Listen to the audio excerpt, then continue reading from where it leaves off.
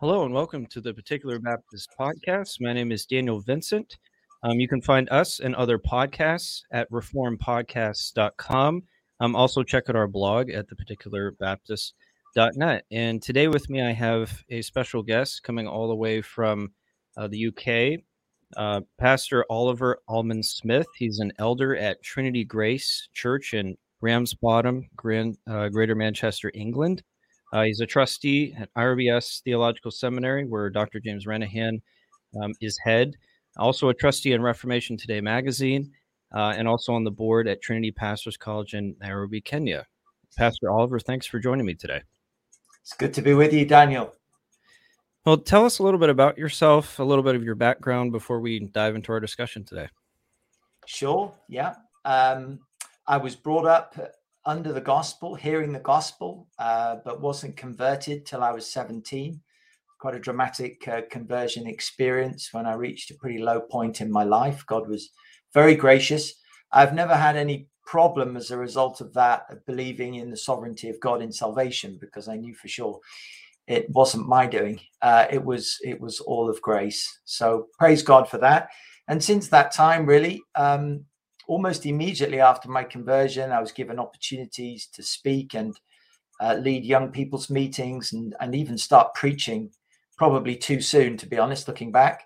But yeah, since I was 17, I've been preaching in one form or another through to the present time. I did my degree at Cambridge University, where I studied history. I majored in Reformation and 17th century history. And then after a time in industry, and I still have some involvement in secular employment and industry as a director of a company, I went into the ministry when I was 27 years old. That was in the church here, just north of Manchester. And we've been here for 23, 24 years now. So we've made a start here by God's grace. I'm married to Alison, married when I was 25. And we have 6 children. The Lord has blessed us with 6 children. And the eldest is 25 and the youngest is 12. And our eldest is due to be married in just a few weeks' time. So we're looking forward to that. Lovely young lady from Scotland, Christian lady. And we're blessed. All 5 of our older children are all baptized members of the church. So the Lord has been very kind to us, and we're very thankful to him for his grace and mercy. Amen. Yeah, there definitely is an advantage to growing up in gospel ministry and being surrounded by that. That's a very similar experience to me as well, growing up in the church. But today we're going to be discussing your new book that's coming out from Broken Wharf. Under God, Over the People, the Calling and Accountability of the Civil Government, a Confessional Perspective. So we're going to talk about the role of government and the Christian citizen in relation to the government as it relates to your book. So what inspired you to write this book, and was the timing of it coincidental with the pandemic with COVID going on? No, there was nothing coincidental at all, Daniel. No. So it really came out of a series of studies that I took the church through in our confession of faith in the autumn of 2020, at the peak of what I refer to really as the lockdown crisis. I think it's slightly misleading to refer to it as the COVID crisis or the pandemic. Not a COVID denier or deny that there was a pandemic. Obviously, there was, but that the crisis was much bigger than that. It was all connected with the way we responded to it. So at the height of that crisis, we as a church studied chapter 24 of the confession. Now, as it happened, in our studies through the confession, we study it periodically midweek. We'd come to chapter 24 anyway. But I think if we hadn't been there, we would have gone there. So, as a result of those studies, it really got us thinking in a way we'd never thought before about our relationship to the civil authorities as a church. I think we'd thought as individuals before, what would we do if this? What would we do if that? We thought about What if our liberties as individual believers were encroached? But I don't think we'd ever really systematically thought through what if the government actually started interfering in what we did and didn't do in our church life, in our church gatherings.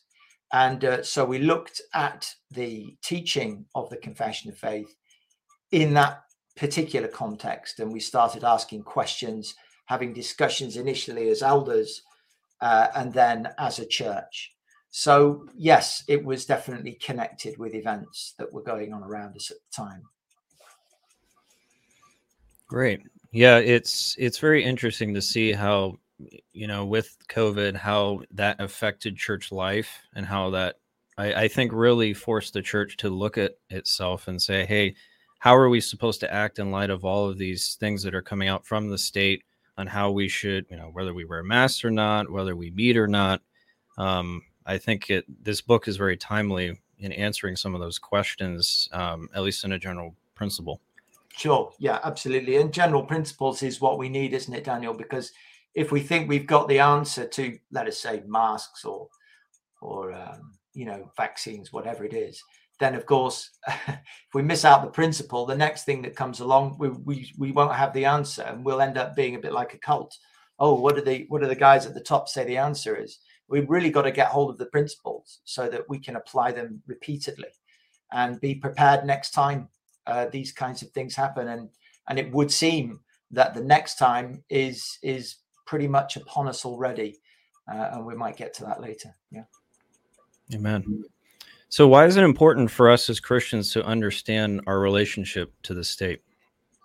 Yeah, well, because we are of necessity citizens of two institutions, and both of them are instituted by God, of course. So the civil authority is instituted by God. There's no question about that, and is under God, as the title of the book says. But also the church, far more importantly, is instituted by God, and nobody would question that one. So you've got these two institutions ordained by God, under God's authority, under God's command.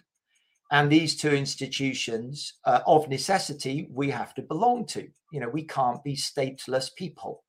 We can't just sort of, unless you're some sort of unique diplomatic status where you can be in the air somewhere and not belong to a particular state. At any one time, any Christian under normal circumstances is going to be a citizen of a particular civil state and a citizen of heaven, of the Church of Jesus Christ. So what happens then to our status as citizens of these two bodies, of these two institutions that God has ordained? How do we understand our relationship to these two, particularly when they come in conflict? So if we're hearing exactly the same thing from the civil authority as we're hearing from the church, then I guess we can be flabby, we can be careless and not think through the relationship.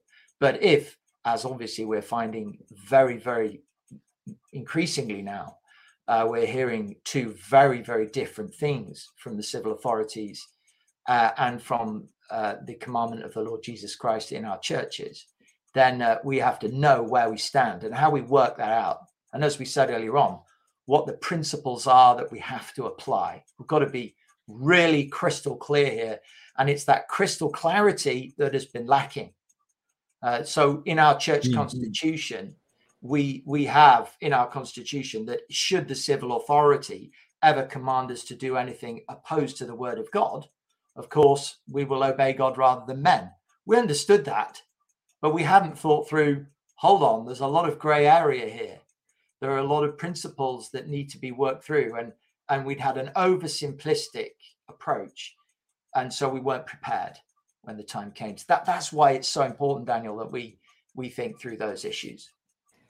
Yeah, that's very interesting, because I think there's a lot of there's different views in the church today that have come about with the Christian's relation to the state and vice versa, and working out, like you said, being very clear with what we understand about those principles found in Scripture, is crucial, because it will help us to find those gray areas and resolve them, because not everything is black and white as it relates to the state. And I think the UK is similar in some sense to our government, where we have a democratic system, which you didn't necessarily have in Paul's time when he's writing Romans 13. He had a dictatorship at the time. So I think there's tension there with modern governmental systems that might influence how we think about these biblical principles. But Sure, for having that background with those principles, it can help us to hammer out those implications. Yeah, it's interesting you mentioned that difference, Daniel, because one of the things I point out in my book is that the authority of our governments, America, Britain, Canada, wherever in the West, do not come because they are duly voted in by the citizenry. That is not where they get their authority from. They get their authority from God. And equally, a Nero, an Augustus Caesar, whoever it was in the time of Paul, where did they get their authority from? They got it from God. So the fact that they were dictators didn't disqualify them from having authority, and nor does the fact that a government is duly elected democratically give it any greater authority. No, authority comes from God, and the civil authorities, rightly called, are answerable to God for the authority he has given them. And I think that's a really important, basic, foundational principle to get hold of. Amen. Now, going back to your book, you really take the stance of the book from it's in the title. It's a confessional perspective. Us as Reformed Baptists, especially, and as Reformed in general, why is it important to look at this issue from a confessional perspective? Yeah, good question, Daniel. I think we need to look at everything from a confessional perspective, because the confession lays out it in a systematic, clear and succinct way, a way that's accessible to everyone. Some massive tome of systematic theology like Herman Bavinck or something like that is not accessible to everybody, is it? But here we have our confession of faith. It's 31 very short chapters. I haven't counted the number of paragraphs, but I don't know, 200-300 paragraphs, something like that. No great length, and it's accessible to everyone, and it covers systematically everything that we believe about the Bible, and it also gives us more than that. It gives us a way of reading the Bible, so that when we want to come to Scripture and ask a particular question, in this instance, what is the relationship between the church and the civil authority? We have a way of answering that question, a structure. And you'll notice in the book that I don't begin by diving into chapter 24.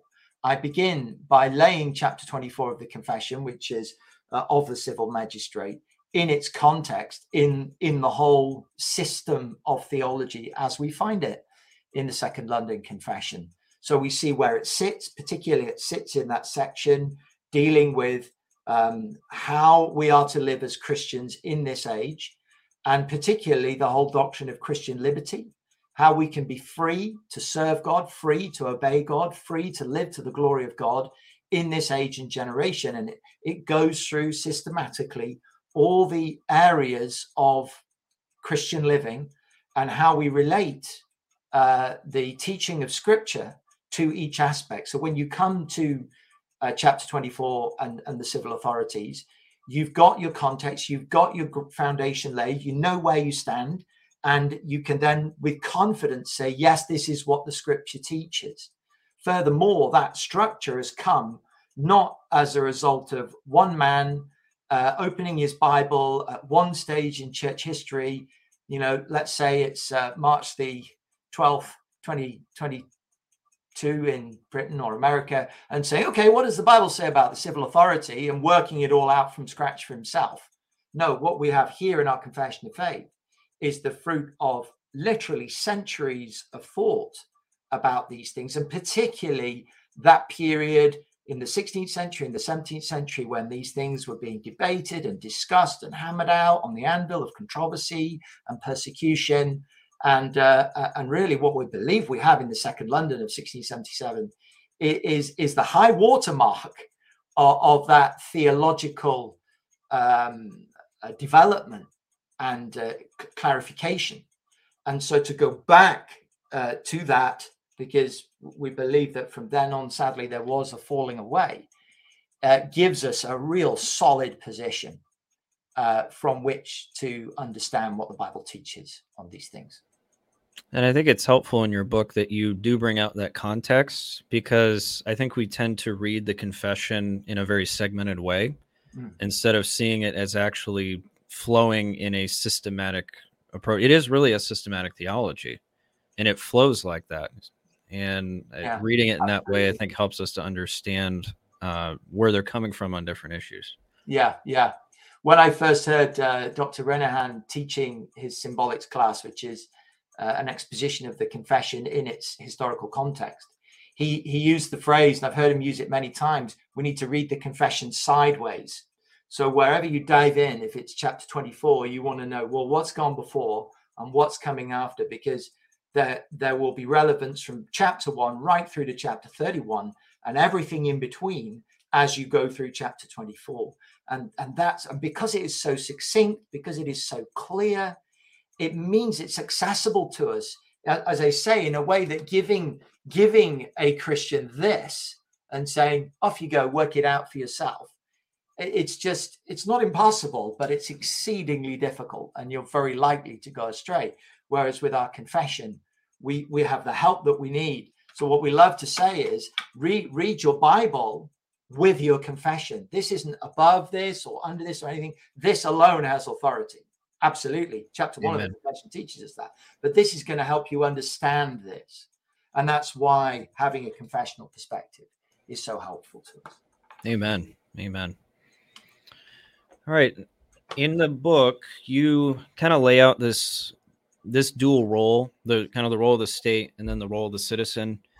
You point out that the government is to submit to God, and then the citizen, by implication, I guess, is to submit to the state. Why is keeping these role in their proper places, I guess, or understanding these roles properly important as we talk about government? Yeah. So this is where looking at the confession and looking at the whole teaching of Scripture in relation to our subject becomes important. So we ask ourselves, why should anyone submit to any authority? Why?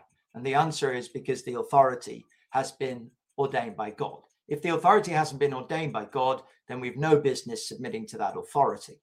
That's why understanding what authority God has put in place is so important. And then we also understand that as it relates to the two tables of the law. I think this is something we might come back to later. The first table of the first 4 commandments in terms of my direct response to God, my communion with God, my worship of God, and my service of God. And then commandments 5 to 10 concerning my relations with one another. But we must surely notice that the 5th commandment, which is at the top of the second table, marries up with the first commandment at the top of the first table. So where does all authority come from? It comes from God. First commandment, submit to God only. God is your God. There is one God, and you must worship him only. And then why do we have authority in the family and authority more generally in other realms? It is because family authority, church authority, civil authority is under God. We submit to the authority because it's been appointed by God. So think about the family. Why does a child to submit to the parent? Not because the parent has any inherent or absolute right, but because their authority has been given by God. Now, this will help the authority massively. You know, when a parent is lashing out at a child and spanking it across its backside just because I am annoyed with you, and what right do you have to defy me? Whack. Immediately, the Christian parent should think that is sinful. It's not just unfortunate or maybe slightly misguided. It's downright sinful because you do not have the authority to impose your will on your child. The only authority you have is to bring your child under the authority of God. Under the authority of God himself. So I act with authority under God. And so it helps the person with the authority. And that really comes out in chapter 4, doesn't it? The godly magistrate. But it also then helps the person under authority. Because as the person under authority, chapter 5, the godly citizen looks up to the magistrate, the godly citizen says, okay, I'm submitting to the magistrate for God's sake. You know, we see this in Colossians 3 very clearly, don't we? In terms of the servant-master relationship in the workplace. You submit to the master. Why? Not because the master is good, but because the master has been given authority by God. And so whether the master is good or evil, you submit to his authority as ordained by God. But that also then draws the boundary. And this is where, looking at chapter 24 of the Confession, in the context of chapter 21 and following, freedom and boundaries, Christian liberty, what John Owen called the second principle of the Reformation, Christian liberty.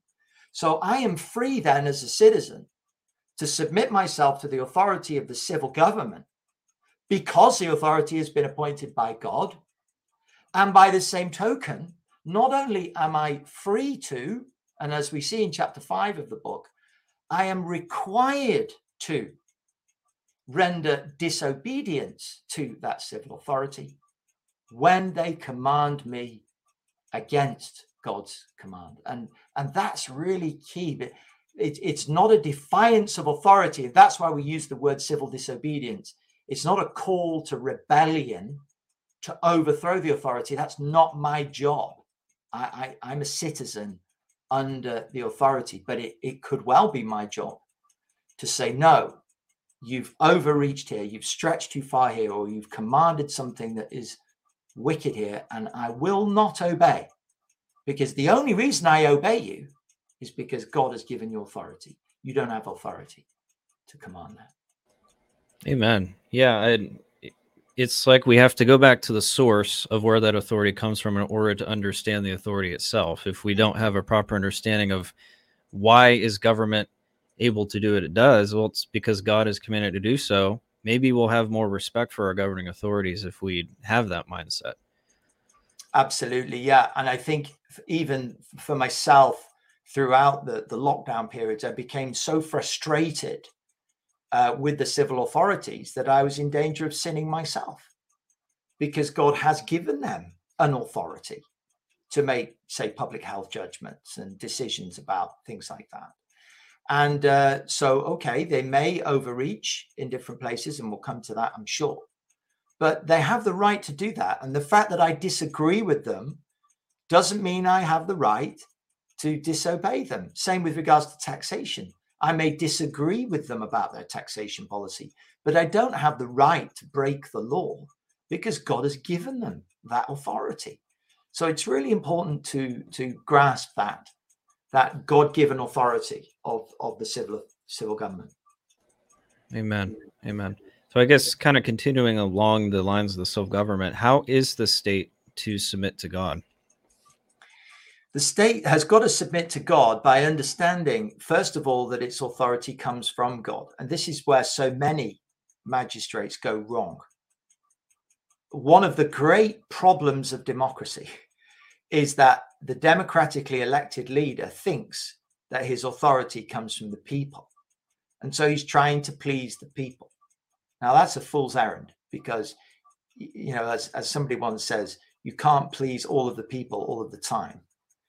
And it seems to me that democratic leaders are constantly trying to do this because they've got their eye on the next election and winning support.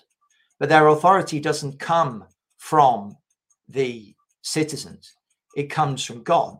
And ultimately, they won't answer to the citizens for how they use their authority.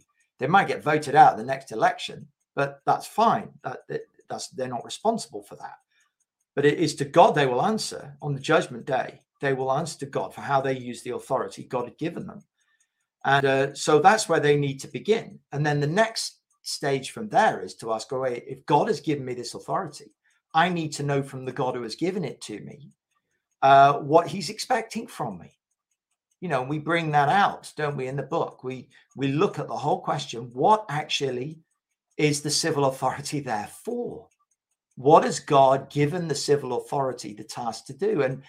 And you know, looking at the scriptures, it's very clear the primary responsibility of civil authority is not to make its people rich, although there's nothing wrong in the scripture with for a civil authority to follow policies that make the people more prosperous, that's fine. But it's not their primary responsibility, nor is it the primary responsibility of civil authority in Scripture to make the people healthy. Nor is it their primary responsibility to educate the people. And this, we've gone so far wrong with this, haven't we? We've come to the idea that it's all about the economy, education, and health. Well, the civil authority has a role to play in these areas.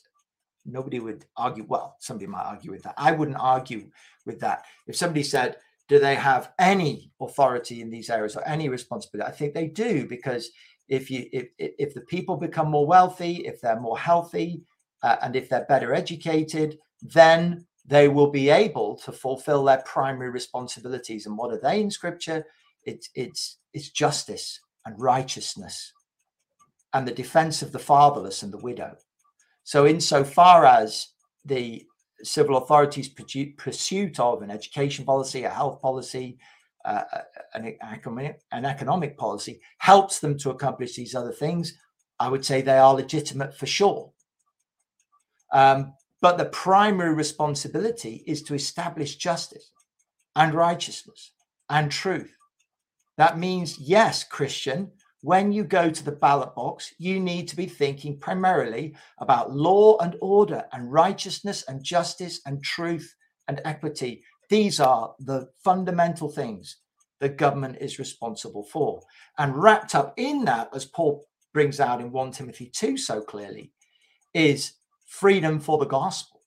So there is to be law and order, there is to be structure and righteousness and justice in society, so that there is freedom for the church to go about its God-given business of preaching the gospel and worshiping the Lord and making known the message of salvation. And all of those things mesh together. So if you think about a society where the government is established justice, righteousness, law and order, is defending the fatherless and the widow, so there's no bribery, there's no injustice, there's no corruption, absolute fairness and truth prevails. The gospel is freely preached. Churches are free to get on with the work of the gospel. And then that will produce a context in which there is greater prosperity, health, and so on. These other things will follow from it. But they're not where you begin. They're putting the cart before the horse. So if you're pursuing the making of money and you're doing it unjustly, you're going to do more harm than good. If you're pursuing what you perceive to be making people more healthy, but you're doing it in a wicked way, in an ungodly way that, for example, undermines the family, then, and if you're pursuing education and you're actually destroying marriage and family life and the Bible's teaching about sexuality and purity, then you're doing far more harm than good. And that's the problem that we face, because civil authority has forgotten its calling given by God under the authority of God. It's a very good point that you bring up, that in a democratic system, those governments tend to try to please their constituents more. And those constituents may or may not have the same views that a government should have with having justice and mercy and in righteousness. So it's almost as if the democratic process, maybe to some extent, has created a worldview in government that is really not biblical. Not that the democratic process is bad, but it seems to lean towards having its authority in the wrong place, grounded in the wrong place. Yeah, and I think, at the risk of sounding a bit overly political, but he's been dead a long time, Winston Churchill said that democracy is the worst form of government, except for all the rest. And I think that if we have that understanding, democracy might be the best we're going to get, but it is far from perfect. And it is not the answer to all our problems at all. No. So let's be clear that even with democracy, we have got to balance it out so carefully. Mm-hmm. And nor do we look at dictatorships and say that's all wicked. Not necessarily. Not necessarily. Democracy is not the answer. The gospel is the answer. The word of God is the answer. So, we need more nuance here. And I think in the West, the arrogance and the complacency has really caught us out in the last decade or so, particularly. All right. So moving back into more of the discussion in your book, you talk about the use of the sword as it relates to government. And, in the 1689, there are some aspects of it that are very much against the Anabaptist movement, which tend to be more pacifist and against Christians serving in civil government. But why is it the duty of the state to use the sword, and when can they utilize it properly? Yeah, we cover this in the book, don't we? And I think it's a very important question. There was no sword in the Garden of Eden. The first time we get sword mentioned is when Adam and Eve are thrown out of the garden, and the cherubim are given the flaming sword to prevent them from entering back in. And from that point onwards, when sin has come into the world, the sword is everywhere, fomenting violence amongst the wicked. So from Cain onwards, obviously, we've got the use of the sword, Lamech at the end of chapter 4. And then by the time you get to Genesis 6, it clearly says violence, well, to use common parlance, on every street corner, basically. That the whole earth was corrupted with violence and immorality. And so when we get to Genesis chapter 9, it's very clear that God brings in a new principle, a principle that wasn't there pre-fall, but now post-flood, having wiped the earth clean and giving Noah a fresh start. He says, now, Noah, you need the sword. And it's very interesting, isn't it? Because as soon as you hear that in Genesis 9, you realize we're not back to Eden here. Noah is a sinner, and that comes out later in Genesis 9, doesn't it? And sin is going to spread again. And so we need something which is going to hold back the spread of sin. And God puts in a number of things, we could say a number of measures, Genesis 9 and 10 and 11, to hinder the spread of evil across the world. It's at this point that nation states come into existence, as God divides the people up in Genesis 11, and he does that for the good of humanity, so that there'll be no united front against God and no unity of wickedness. So that's one thing that he does. But in chapter 9, God brings in the principle of the sword. And he clearly says, doesn't he, that if the blood of a man is shed, then by man his blood should be shed, must be shed. And it seems clear to me, there's much argument about that text, but it seems clear to me that God is establishing a principle there. And then when we get later on into the book of Exodus, and we see how God institutes the authorities there in the wilderness, and we see the system of law and order and justice and righteousness being established, Moses is clearly exercising the use of, in inverted commas, the sword. There is the death penalty, isn't there in the wilderness, and it is executed. And nowhere in the Bible is there even the slightest hint of the injustice of the use of the sword by the civil authorities. And we show that in the book when we look at Acts of the Apostles, and we see Paul's attitude and reaction when he's under authority. He never questions the right of the authority to use the sword. So the authority is to use the sword, but as we see from Romans 13, and it's clear elsewhere, it is to be used for the punishment of the evildoer and for the promotion, the encouragement, the advantage, the propagation of good in society. That is how the sword. So it is definitively a carrot and stick. How is it said confessionally? He has armed them, God has armed them with the power of the sword for defense and encouragement of them that do good, and for the punishment of evildoers. And I think, especially in the West, we've kind of seen that start to be pulled back with, at least in the U.S., there's places where the death penalty has been abrogated, completely done away with. And it's almost as if the sword is seen as a negative thing. If a government exerts strong force against evildoers, it's seen as something negative. And we really shouldn't see it that way. It's biblical that in its proper use, just wars, and I think our confession talks about that as well, and punishing those who take life of others or would threaten the life of those who are citizens of that country. Again, it's just the mindset of the devil, the mindset of the world that's constantly eating away at us. And I think us wanting our freedoms and our independence as opposed to submitting to God's authority. I mean, you mentioned the Anabaptists earlier on, and I don't think this is true of them necessarily, but it's definitely true of our modern culture, is that we have believed the lie that we've told ourselves, and it's almost like we've told ourselves often enough, so we start believing it, that humanity is inherently good, and that all we need to do is to educate people. So education, we need to give people money, and we need to establish good healthy systems. If people are healthy, well educated, and wealthy, then they will be good of necessity. So if you change the externals, you will produce good. And that is profoundly unbiblical, isn't it? The scripture is so clear. We are shaped in iniquity. We are born in sin. Sin comes from inside us.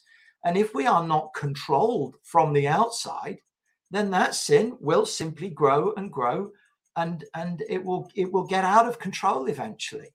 And if people can't see that in the world at the moment, then they're just blind. They're walking around with their blinkers on. And why is there warfare in the world? And by the way, there always has been. It didn't just start a couple of weeks ago. I mean, war has never ceased. And why will it never cease? Because man is wicked. And if you allow the wicked to build up their armaments and, to put it hyper simplistically, to get more swords than the good, then what are the wicked going to do? Are the wicked going to say, we've got 100 swords and they've got one? We won't do anything. We'll leave that poor one good person with his one sword on his own. It's just ridiculous. It's laughable, isn't it? What are the wicked going to do? They're going to cut the head off the one, and they're going to completely dominate and take control. So this idea is biblically, theologically, and experientially utterly naive, and it's got to be called out. What can you say? It's a mess. There's a worldview issue there, and you're right. It does go back ultimately to man's sinfulness. You can change the externals of someone's situation, which might be helpful in a temporary sense, but it's not going to deal with the issues ultimately. Doesn't deal with the heart issue. Absolutely. Yeah. All right. In chapter 4 of the book, you talk about what a godly magistrate should look like. And again, this is our confession deals with this specific issue of Christians serving in government. Why is it not unbiblical for Christians to pursue public service? Yeah, just before I answer that question, there is just one thing I want to comment on before coming to it. And it's something I bring out in the book, which is that we mustn't be naive about the ungodly magistrate. We mustn't assume that the ungodly magistrate has some kind of neutral agenda. Well, he's not a Christian, but he's a good guy, and he's going to kind of do good things, and we should trust him and all the rest of it. The ungodly magistrate will have an ungodly agenda, and we should be on our guard all of the time. Now, Romans 1 is crystal clear, isn't he? Paul says that the unbeliever is suppressing the truth in unrighteousness, consciously keeping the truth down. Now, that is true of the ungodly magistrate. He is suppressing the truth. So while you're suppressing the truth, what's going to happen to the rule of law? What's going to happen to the pursuit of justice and righteousness? What's going to happen to the pursuit of peace and the godly use of the sword? It's constantly under threat. Now, that doesn't mean to say we go to the other extreme and say the ungodly magistrate is inherently wicked and we mustn't do anything he says. No, he has his authority from God. But equally, we mustn't be naive and just assume that his motives are all good. Take the whole abortion agenda. People assume, they're mistaken, but they're only trying to do the right thing. They're trying to help abused women and so on. Really? Really? Do we believe that? I don't believe that for a moment. So I think there's a really important principle there, which brings us to the issue of the godly magistrate. If we hand over the magistracy entirely to the ungodly, what hope is there for the magistracy? What hope is there for our institutions? We may as well sign them off. Give it a generation, and we've absolutely no hope. So it's absolutely valid for Christians to serve in the civil magistracy. We see examples of it in the Bible, don't we? Whether we look at Nehemiah or Daniel, Shadrach, Meshach, and Abednego, Jesus with the tax collectors, he doesn't tell them to leave their tax collecting. He just tells them to do it fairly. Think of John the Baptist with the soldiers. He doesn't tell them to leave their soldiering. He tells them not to abuse their authority. And then throughout church history, how many godly magistrates have we had? I mean, I wouldn't say that historically the churches have got their theology of the relationship between the magistrate and the church right every time. But nonetheless, that doesn't take away from the fact there have been many godly magistrates who have done much good. You think of a man in the UK like Oliver Cromwell or William Wilberforce after him, whose influence is known across the world for his labors. And there are many, many other examples, aren't there? So I think it's important to establish that principle. Amen. And kind of moving to the end here, and I think this is a key topic that you bring out in your book, and was encouraging to me to see it. On pages 122 and 123, you kind of lay out how the state is supposed to enforce God's law. You say that the state only operates on the second table of the law and not the first. Why is this distinction important as we see how the state is to rule in a land? Yeah. Going back to what we said earlier on, Daniel, about the way in which God has established authority.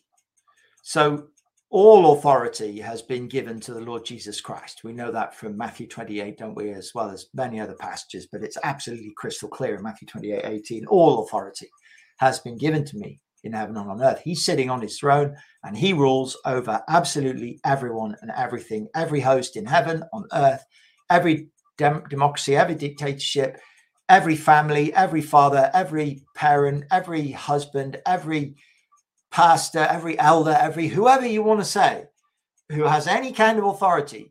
Christ is Lord. He rules over them. And he is very clear in the scriptures as to exactly what authority he gives to each of those people in each of those contexts. So we talked earlier on about the parent in the home. What authority has Christ given to the parent in the home? That's very clear if you study the scriptures. What authority is Christ given to the husband in the marriage? Very clear in the scriptures. What authority is Christ given to the pastors in the churches?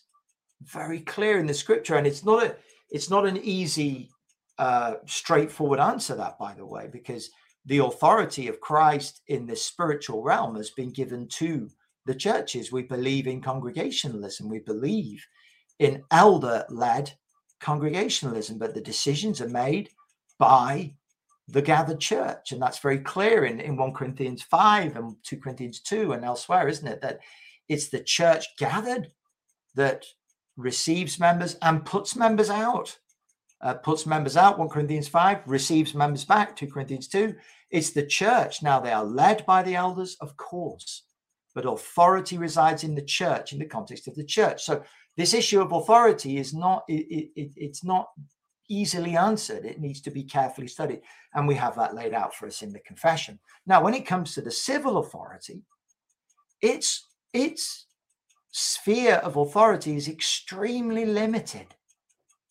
And that's so important to say. It's extremely limited. Just as the authority, for example, of the elders in the church is limited, the elders in the church have no right to tell their members who they can and cannot marry. All they can do is to say, you must marry in the Lord. and the principles of not marrying a blood relative and so on. They just give the commandment of the scripture. Beyond that, no authority. They have the authority to tell somebody what career they should go into. You make that decision. You're free. You have Christian liberty. So the authority of the elders in the church is curtailed distinctly, definitely. But so is the authority of the civil magistrate. His authority is curtailed, and it is, at the very least, it is curtailed by this division between the first and second table of the law. So that the civil magistracy never has the right to muscle in to the authority of the church realm and say, this is how you must worship God. This is when you must worship God. This is what you must do when you worship God, or equally the negative. This is how you must not worship God. This is what you must not do when you worship God. This is when you are not allowed to worship God. The civil authority does not have the power to say that. I think that's incredibly important, because that authority is given to the churches. It belongs to Christ, and Christ has given it to the churches. If you look on in chapter 26 of the confession, it's very clear. Paragraph 7 of chapter 26, to each of these churches thus gathered according to his mind declared in his word, he has given all that power and authority which is in any way needful for their carrying on of that order in worship and discipline which he has instituted for them to observe. So when it comes to the issue of worship in the church and discipline, that's a big word, discipline. It doesn't just mean receiving people and putting people out. It means admonishing people. It means directing people. It means instructing people. Concept of discipline is much bigger than just that idea of the entry to the church and the exit from the church is very important. And those are the boundaries, but everything that goes on within in terms of discipline belongs to the church, and therefore not to the civil authorities. Christ has not given that power to the civil authorities. Now, we deal with this in the book. What about the grey areas? What about the overlaps? Now, there are grey areas and there are issues of overlap, and each one needs to be thought through carefully. So, for example, if the civil authorities believe that there is a danger to public health from churches gathering for worship, then this is my conviction. They should make ministers of the gospel aware. They should call churches' attention to that. They should give them all the information that they need. But ultimately, the decision lies with the church, because the authorities do not have the right to say you cannot meet, or when you meet, you cannot sing, for example. They don't have the right to do that. They can advise us, they can request us, they can inform us, they can encourage us, by all means. But it's not their decision. And the moment you then have what we had in the UK, I think what you've had in Canada and in parts of the States during the lockdowns, when you have the criminalization of worshippers, it becomes a criminal offense to leave your house, go to a church building and worship the living God. That is overreach, period. No further question required. Would it ever be appropriate for the elders of a church to say to the members, this Sunday, we're not going to meet because of X, Y, and Z? Of course. But it's their decision, not the decision of the civil authorities. Amen. And that's always the tension. And that line is so easily crossed either way, where the state tends to bleed into the church or the church tries to bleed into the state. It works the other way too. We see that with, theonomy and Reconstructionism. At least here in the U.S., that's what it tends to be. But there's always that fine line we have to walk. Sure. It's so easy to swing to one way or the other. Sure. Yeah. I think when you say it's a fine line, it's an interesting metaphor. It is a line, and it is a line that we must draw. Now, okay, it might be fine, but it must be distinct. Yep. We must know that we're on the right side of it. Now, we could be wrong, but at least if we've drawn it and we know we're on a particular side of it, then we can repent of that and change. Yep. But if you make that line wonderfully broad and you just try and live in it all the time and just say, well, we're not sure where we stand on this, it's all very woolly, that is a complete disaster. We have to know for sure, is this an area of civil authority or is this an area of church authority? Take, for example, I mentioned this in the book, the issue of a pastor who is guilty of sexual immorality or of pedophilia, perhaps something like that, child abuse. Well, that is a matter for the civil authorities. That's not a matter for the church. He's broken the laws of the land that are there, as we said earlier, to defend the fatherless, the widow, the vulnerable. So here is a man, okay, he might be a pastor, set that aside. Here's a man who is a citizen who has broken the laws of the country. That's a matter for the civil authorities. It's not a matter for the church. So the church should hand him over to the civil authorities, give them all the information that they need. And it's painful and it's hard, but it's got to be done. And when churches try and cover these things up or find another way or defend, it's hopeless. And remember that the cause of the gospel is always bigger than one man anyway. They're sad scenarios, but we've got to work this through and know where we stand. Otherwise, we're going to be in a serious mess. Amen. So I guess to wrap things up, so your new book it's not quite out yet. When is it expected to be released? Well, I've just got up-to-date info on this. It's expected to be released in the first week of May. Okay. In the first week of May, it's going to be available here in the UK, and it's going to be available for shipping to the States. And I think the guys at Broken Warfare are in discussion with a distributor in the States as well to make the book available there. But it will be available. It's £9.99 British pounds, whatever that transfers to US dollars at the moment. I think it's about $13 or something. So it will be available from the beginning of May. So follow the website for more details.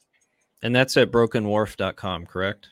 Correct, yeah. And we are very thankful for the work the guys are doing there. They're putting up weekly blog posts and making available all kinds of literature. So we're really thankful for the work they're doing, and pray God prosper them. Amen. Well, Pastor Oliver, thank you for your work in this area and your work in Christ Church, and for joining me today. I really appreciate it. Again, everyone, check out brokenwharf.com. Like Pastor Oliver said, they do put up blog posts, and they have other books available as well. And Pastor Oliver's book will be there in May. So go and check that out, brokenwharf.com. Well, everyone, thank you for joining us today. I hope you have a great Lord's Day tomorrow and a great week next week. Take care. Thanks, Daniel. Bye-bye.